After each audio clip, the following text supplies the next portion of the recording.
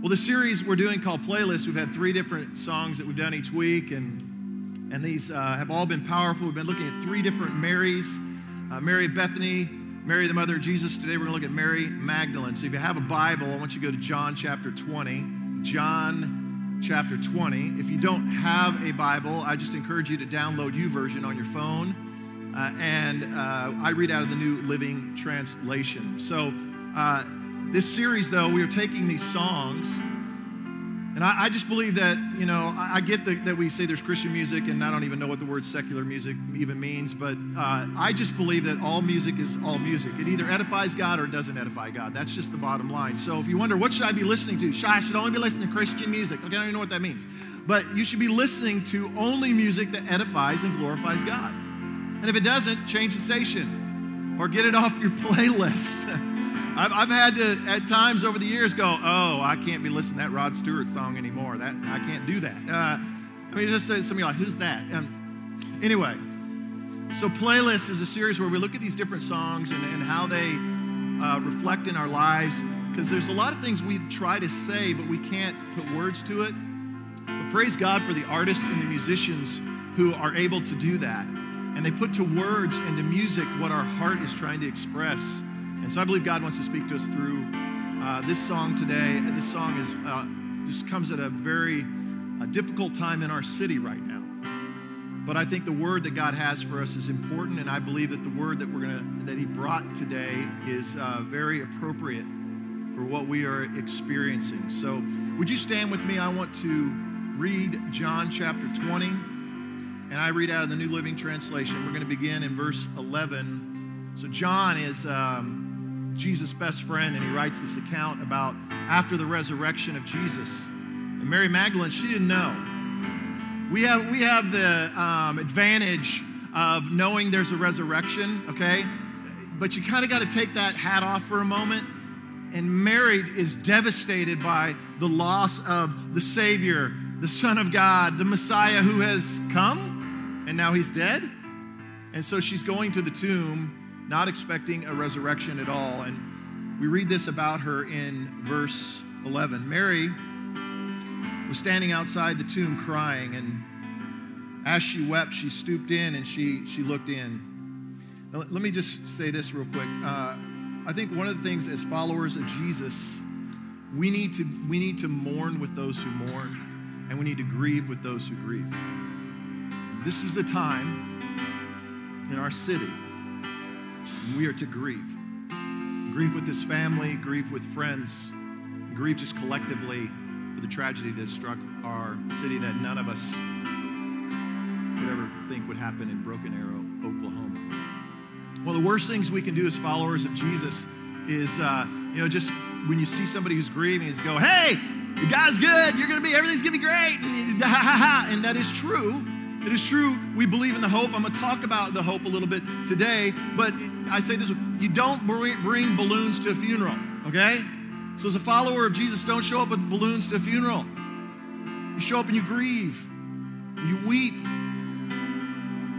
You weep with people just as Jesus did. So she saw the 2 white-robed angels, and one was sitting at the head and the other at the foot of the place where the body of Jesus had been lying. And the angel said this, "Dear woman, why are you crying?" "Because they've taken away my Lord. I don't know where they put him." And she turned to leave, and she saw someone standing there. It was Jesus, but she didn't recognize him. And he said, "Dear woman, why are you crying? Who is it you're looking for?" And she thought he was the gardener. She said, "If you've taken him away, tell me where you put him, and I'll go get him." Jesus just looks at it and says, "Mary." She turned to him and she cried out, "Rabboni," which in Hebrew means teacher. "Don't cling to me," Jesus said to her. I haven't yet ascended to the Father, but go find my brothers and tell them I am ascending to my Father and your Father, to my God and your God. And Mary Magdalene found the disciples, and she told them this, "I have seen the Lord. I have seen the Lord." Let's pray. God, we as a city are in a time of grieving, and we lift this family to you. And we would ask that you be close to the brokenhearted today. And that somehow, some way you would break through the deep sorrow. And they would would find the peace of God, the hope of God. Church, what I want to ask you to do now, in this moment, is you have no idea who's standing next to you, who's in front of you, or who's behind you. You don't know what they're facing in their life, but could we collectively just lift each other up a little bit? Pray for one another. Pray for one another. Help one another. Maybe it's your own heart that's heavy today, that God would speak. Would God speak, and would he just bathe us with his grace and his mercy today? Would he just shower that over us today? And would you pray for me as your pastor as I try to just make some sense or some way in which God wants to speak to each of us through this horrific tragedy. In Jesus' name. And the church collectively said, amen. All right, you may be seated.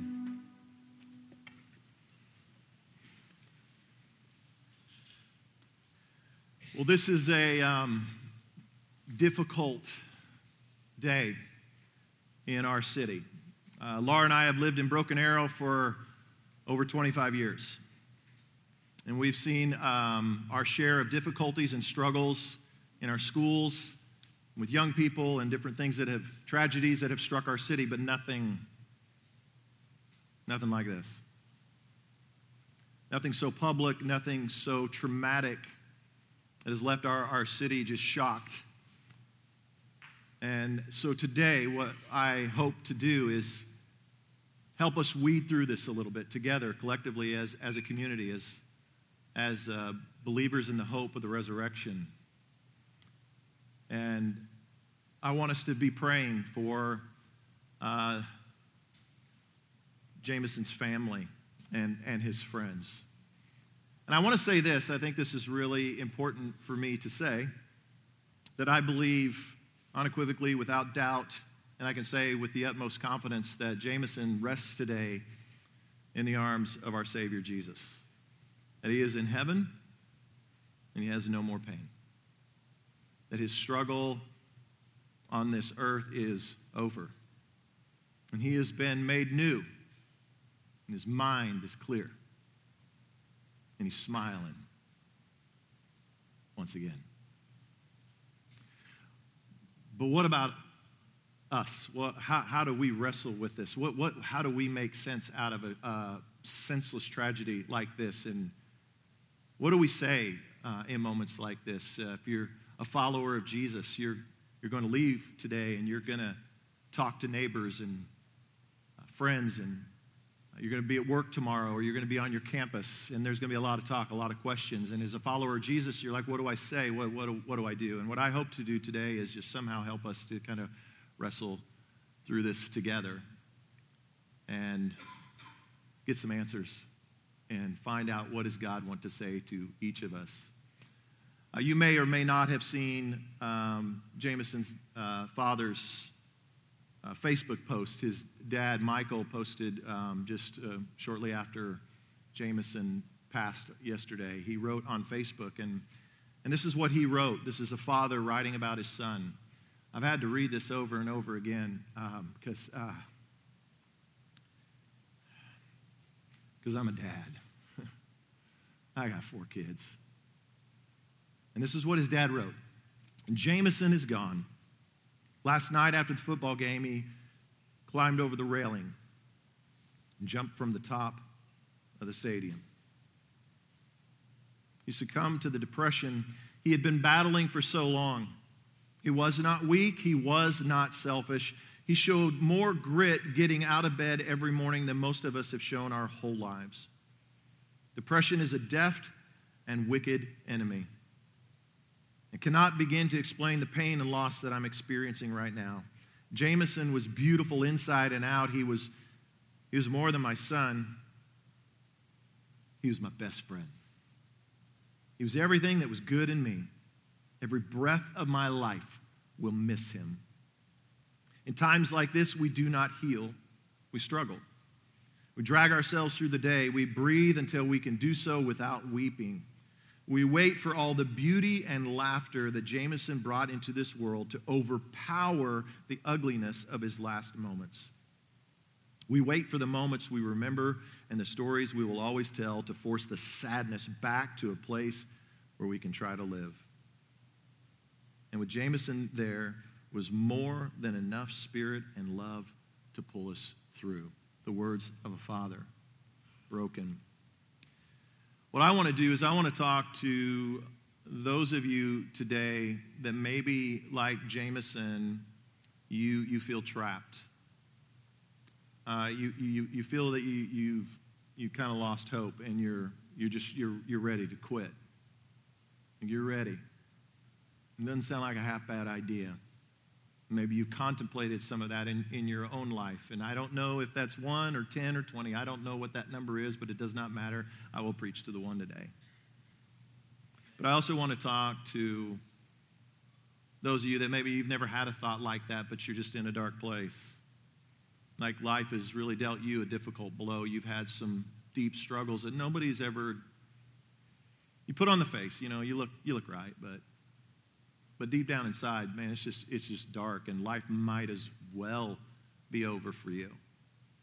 In the song, Tom Petty says this. He says, I'll stand my ground. I won't be turned around. I'll keep this world from dragging me down.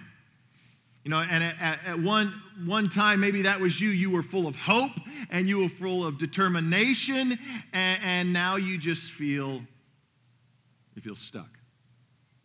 It's just cloudy. It's just dark. You're trying to keep the faith, but you're frustrated. You're just discouraged. You're ready to quit. Well, this is how Mary felt. This is where Mary found herself. Jesus has died, and right along with him, the dream died with him. It came to a screeching halt. And there really wasn't a whole lot of hope in this moment for them. They didn't know what we now know. There was nothing but confusion. And so in John chapter 19, we find her at the tomb, and the stone has been rolled aside, and there's no body. And we know today, and it's really hard for us to put ourselves in that place. But Mary didn't know, and so she thinks the body has been stolen, and we hear this about her in verse 11. Mary was standing outside the tomb. She's crying, and as she wept, she stooped and she looked in. So this idea is Mary, she's just paralyzed, and she just keeps looking in the tomb. She's like fixated on it, and it's like completely overwhelmed her. Maybe that's the picture for you today. Maybe that's you. You've lost hope, or there's been the end of a dream, or you've experienced some sort of setback in life.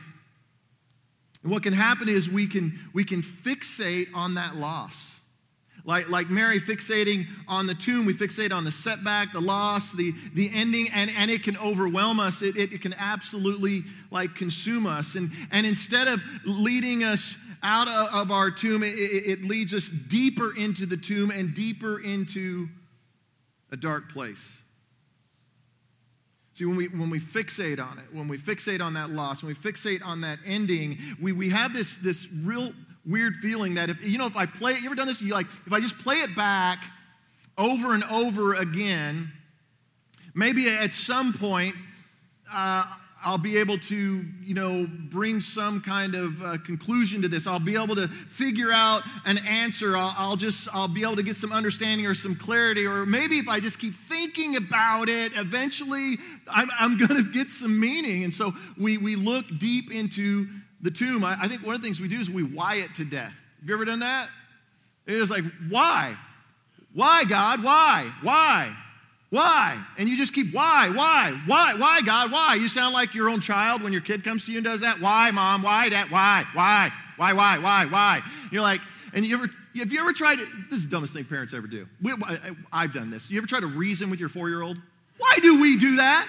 They're like, why, Daddy? And you're like, well, honey, it's because of da-da-da-da-da. And you think, bing, got it, right? No, do they get it? No, they're like, okay, but why does that da-da-da? And you're like, well, that's because of da-da-da. And then they go, well, why is that? And it's never in. And they're like, why? And finally you just look at them and you go, why? Because I said so. That's why. Like you turn into your dad. You're like, oh, man, I thought I would never say that. My parents said that, and now I'm saying that. Well, we can do that with God as well. See, we are children, and we look through this hazy glass, and we see dimly into what is really taking place, and we don't see things with perfect clarity like God does. God is sovereign over all things, and we can continue to ask why, but there are situations, there are struggles, there are things that happen on this earth that I need to tell you, you will not find an answer this side of eternity. You will not find the answer, but one day when you are in paradise, one day when you are in heaven with the Father, you will look back and you will see the sovereign hand of God. See, we live in a fallen and a broken world, a sin-broken world, and tragedy comes at some point to all of us in our lives in different forms, in different ways. And one of the worst things we can do in that moment is why it to death. Because all it will do is lead us deeper into that tomb. It drives us deeper into despair until we are finally trapped in a tomb of uncertainty. So Mary wasn't looking for a resurrection. She wasn't looking for a resurrection. She came to the tomb actually with burial spices. I think that's a little bit of what we do. This happens to us. Like, we know the stories, like you know the promises, you know about the resurrection, and you've heard about it, but so many times the tomb can overwhelm us. And so what we do is we come with these, and we go and we kind of get these burial spices, and what we want to try to do is make the situation stink a little less, right? I mean, we want to make it tolerable.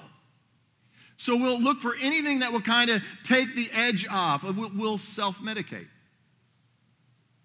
I just need to take the edge off. It's just one time. It's all I'm doing. It's just doing this to take the edge off. Or maybe that's not yours. Maybe that's not your crux. But I mean, sometimes we'll just sit down and we'll binge watch like 7 seasons of The Walking Dead and consume 3 boxes of Twinkies, okay, in the process. Not that I've ever done that. That's not me. I know a friend who has done that.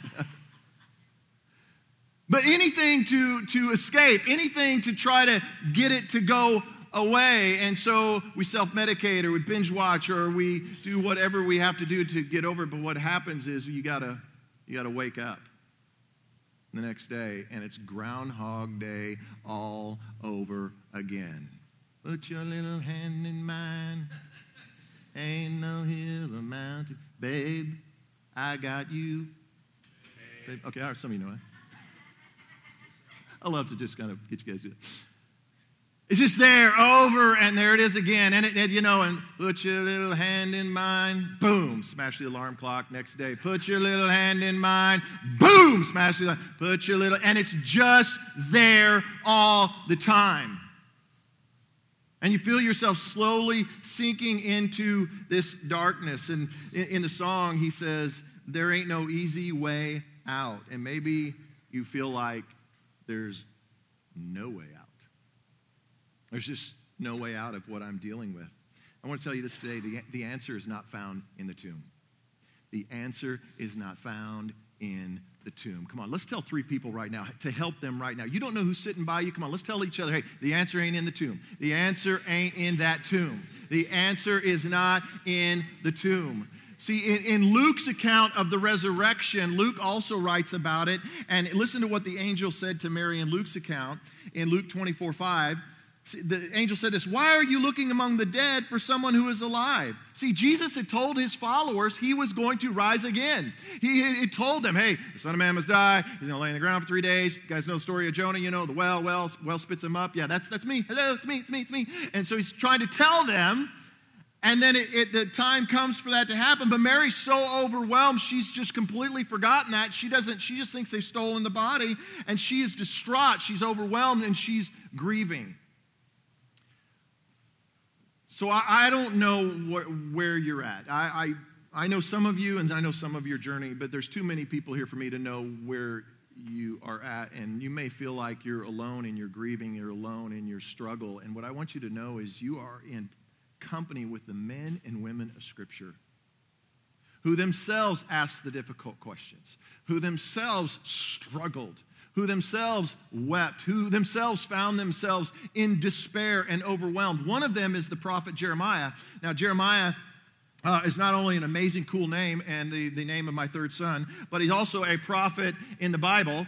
And next week, by the way, we're going to start a series, We Are Core Church, where we're going to talk about what it means to be a follower of Jesus, what our church is all about. 4 weeks. We're looking at the book of Jeremiah. We're going to walk through the book of Jeremiah. You'll learn a lot about this guy. If you don't know about Jeremiah, he's like one of the most popular prophets in all of the Bible. But he didn't have the most exciting of lives. Like God basically told him this, hey, I'm going to raise you up, and you're going to talk to my people, and you're going to call them out of their sin, and nobody's going to listen to you. And Jeremiah goes, all right, I'm in. They arrest him, they lock him up, they throw him down a well. He's laying in a cesspool of excrement and urine.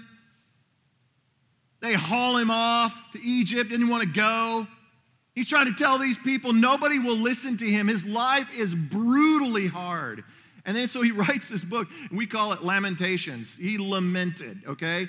He was sad. And here's what it says, and Jeremiah said this. He said, this is Lamentations 3:19, the thought of my suffering and homelessness is bitter beyond words. Is that how you feel? See, somebody's been there. Somebody's had that struggle. This is a mighty prophet of God. This is not just a nobody. This is a guy who's been called out from the seats and is declared, we're going to write a big, long book about you, stick it in the Bible, and people will talk about you for thousands of years. This is what he's dealing with. Is that where maybe you find yourself today, suffering, bitter beyond words?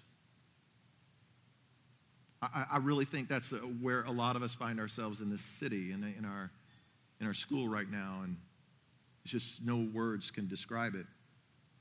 He says, I'll never forget this awful time as I grieve over my loss. And then he says this, yet I still dare to hope. I still dare to hope. Come on, say that with me. I still dare to hope. Come on, tell somebody right now, dare to hope. You need to dare to hope. Hold on to hope. He says, why? Why? Why should I hold on to hope? Well, I dare to hope when I remember this. The faithful love of the Lord never ends. Endings are all over this world. Tragedy comes to all of us. Everything eventually comes to an end. This world has nothing but endings, but the love of the Lord never ends. So for those of us who are followers of Jesus, we have hope because we know it's always going to be there. It's never going to fail me. It's never going to let me down. He says this, his mercies never cease. Great is his faithfulness. His mercies begin afresh each morning. In other words, when the sun goes down, the sun is going to rise. I mean, we all know that. None of us are going to go home tonight and the sun is going to set and you're going to go, oh, dang, what just happened? What's happening? I mean, can you imagine? I think of Adam and Eve were probably the only ones that did that. Like the sun set, they didn't know. Sunset, and they're like, what just happened? All right. Adam, are you there? Eve, Adam, Eve, I mean, it's just like, okay, what's going to happen now? And then there was a sunrise. See, for those of us who follow Jesus, we know that this life is full of sunsets. It's full of endings, but the mercy of God always rises again. After every sunset, there is a sunrise. Though the darkness may come, his mercy will rise again. Darkness may fall on you, but you can count on this. The mercy of God will always rise again in your life. There will be a sunrise for you. So he says this, I say to myself, I love that. I say to myself. So he's giving himself a pep talk because this is Jeremiah, remember? Like nobody's encouraging Jeremiah. They all hate Jeremiah. Nobody loves Jeremiah. So nobody's coming around going, hey, dude, that little sin message you gave, man, that was powerful. Is that going to be on the podcast? Because I want to show that to my friends. I mean, no. They didn't want no podcast. They want nothing. I mean, they didn't like him. So I love this. He's sitting here and he says like this, okay, I guess I just got to encourage myself. I got to go Stuart Smalley. I mean, I just got to, you're good enough. You're smart enough. Doggone it, people like you. Can you see Jeremiah doing that? That would just be awesome if it said that in the Bible. Jeremiah, the great mighty prophet of God. I'm smart enough. I'm good enough. Doggone it, Jeremiah, people like you. you have to sometimes give yourself a pep talk. Sometimes you got to look in the mirror and you got to say what Jeremiah says right here. The Lord is my inheritance. Okay, what have I inherited? I've inherited loss. I have gotten lost. I have found myself in despair. I find myself in a really crappy place. What is this? Wait, I'm a child of God. I'm a child of God. This is not my inheritance. No. My inheritance is what? It's the Lord. The Lord is my inheritance. If the Lord is my inheritance, okay, listen, I don't know about you, but my parents were preachers, and I look at the inheritance that's coming my way. I'm telling you, woohoo! I'm not all that super excited, okay? All right, maybe some of you, your parents were like, cha-ching! You're like, I can't wait till mom and dad pass. I mean that in the right way, but when they pass, cha-ching, okay? But here, listen, you are a child of the living God, okay? Over all, owns all, has all. You get it all. It belongs to you, so great is your inheritance. This is why Jeremiah says this, what? I will hope in him. Come on, tell 3 people right now, I am going to hope in him, not you. I'm going to hope in him and not you. I'm going to hope in him. He is my inheritance. Listen, if you're taking notes, write this down because I think this is really going to help you. We are not people without hope. We are people who dare to hope. We are not people without hope. We are people who dare to hope. I want to encourage you, if you're in a difficult spot, if you're in darkness right now, if your life is just in despair,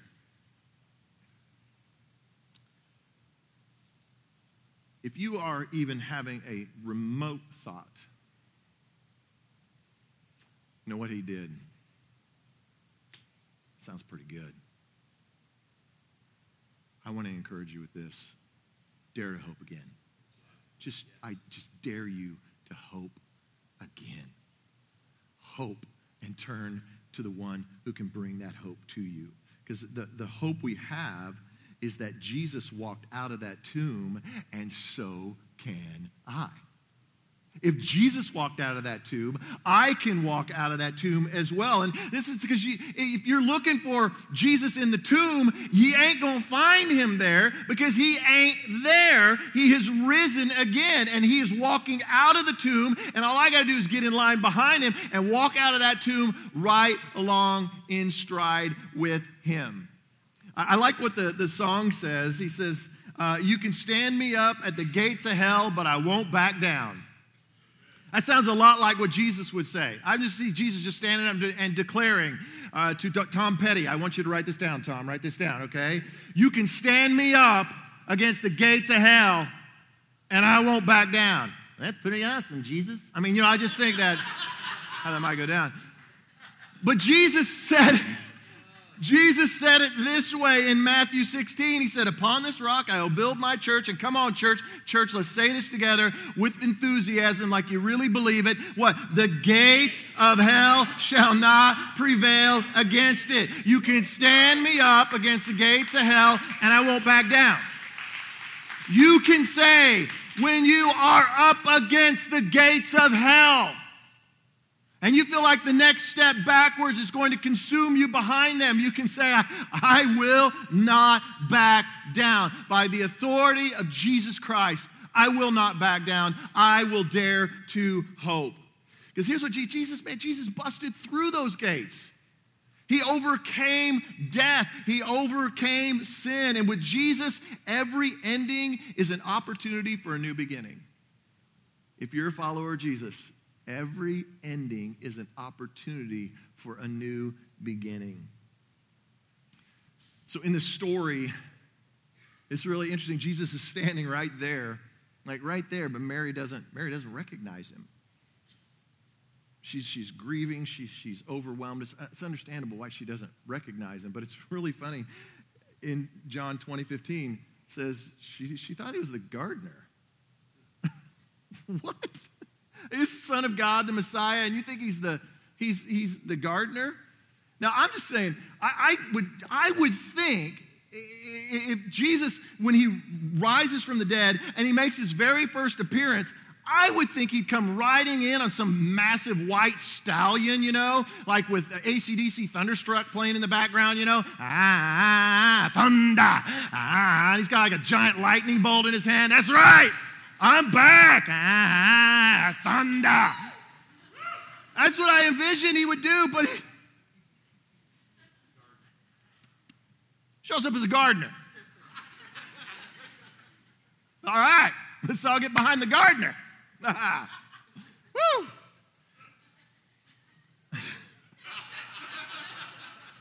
It's just funny. But I really think that there are times that Jesus does show up in our lives, he just shows up boldly with lightning bolt in his hand, and he just drives it into the ground and says, enough is enough, this is done. But I also believe probably most of the time he shows up as the gardener. And you got to look for him. See, I think this was very intentional on Jesus' part and on God's part to have him show up as a gardener, because if you go all the way back to the very beginning in the book of Genesis, God started everything in a garden. He started everything in a garden, and he made Adam the very first caretaker. Adam was the very first gardener. But if you know the story of the Bible, Adam disobeyed God. And he brought death and it brought decay into the garden. But praise be to God, he had a plan. God had a plan. See, Adam is just a foreshadowing of Jesus. Everything in the Old Testament is just a foreshadowing of the coming Messiah, and Adam is no different than that. Adam was the first Adam, and Jesus was the final Adam. And so Adam, being this foreshadowing of Jesus, then several thousand years later, what does God do? God placed Jesus back in a what? Garden. First Adam, garden, death and decay. Jesus now back in the garden. And see, Adam, his disobedience brought death, but Jesus was resurrected to life in the garden. See, Adam's disobedience brought decay to the garden, but Jesus came to restore the garden. That's why he shows up as the gardener. So listen, when you're standing in the graveyard of doubt, look to the gardener. When all around you is nothing but death and decay and brokenness and heartache, I challenge you to get your eyes off of the tomb and look to the gardener. Look to the hope of Jesus, because he is there and he is waiting on you. And as the gardener, what he does is he brings life, and he brings this opportunity for a new beginning. In other words, what Jesus says is, I have come to make all things new. I have come that beauty might come from ashes. I have come to water a dry and thirsty ground. So what he'll do is he'll take the dry ground of today and he will turn it into the fertile soil of tomorrow. This is who Jesus is. And nobody knew this better than Mary. Nobody. See, Mary had had 7 demons cast out of her by Jesus. And this idea of 7, what most scholars believe is that what that was a symbol of is that it just basically couldn't get any worse. Like, she had it the worst of the worst, and she was an outcast. Nobody knew what to do with her, and she was just really, really messed up. It seemed to be no hope for her. But listen, Jesus came to Mary, cast out those demons, and now here in the garden, all Jesus had to do was say her name, Mary. And she heard that name, and she recognized that name. It was the same voice that raised her to life. It was the same voice that walked her out of her tomb. And she turned and she's like, my Savior, my teacher, my rabbi, the Son of the Living, he is alive. And such, she recognized that voice. So let me ask you this. What tomb do you find yourself in today? Where are you at? Are you in one of those incredibly dark places where you are considering the unthinkable? Are you struggling with depression? Are you in a place maybe of just doubt? Maybe you just feel like you're at a dead end. You're like, you tried and I've tried and I've tried. I'm so worn out from trying. I just feel like it's never going to change. The situation's never going to change. Or maybe you're facing a loss. And it might be just a few days ago that you experienced that loss. I was talking to somebody between services, and they lost people they loved this week. And our church body has lost family in the last few weeks. But it might be several years ago that you lost somebody you love, and you just never have recovered from that. And you found yourself like Mary, just kind of staring into the tomb. This is what I want to tell you today, is that Jesus can walk you out of that tomb. He can walk you out of that tomb, and he can raise you to new life. I want to encourage you today to listen for his voice. Turn your head from the tomb and get it up and begin to look to the gardener and just listen.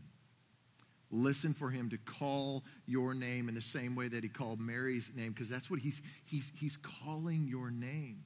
He's calling you to new life. You're his child. No one is an orphan. No one is alone. You are a creation of God Almighty, and he loves you more than you can ever imagine. And he knew your name before your parents knew your name.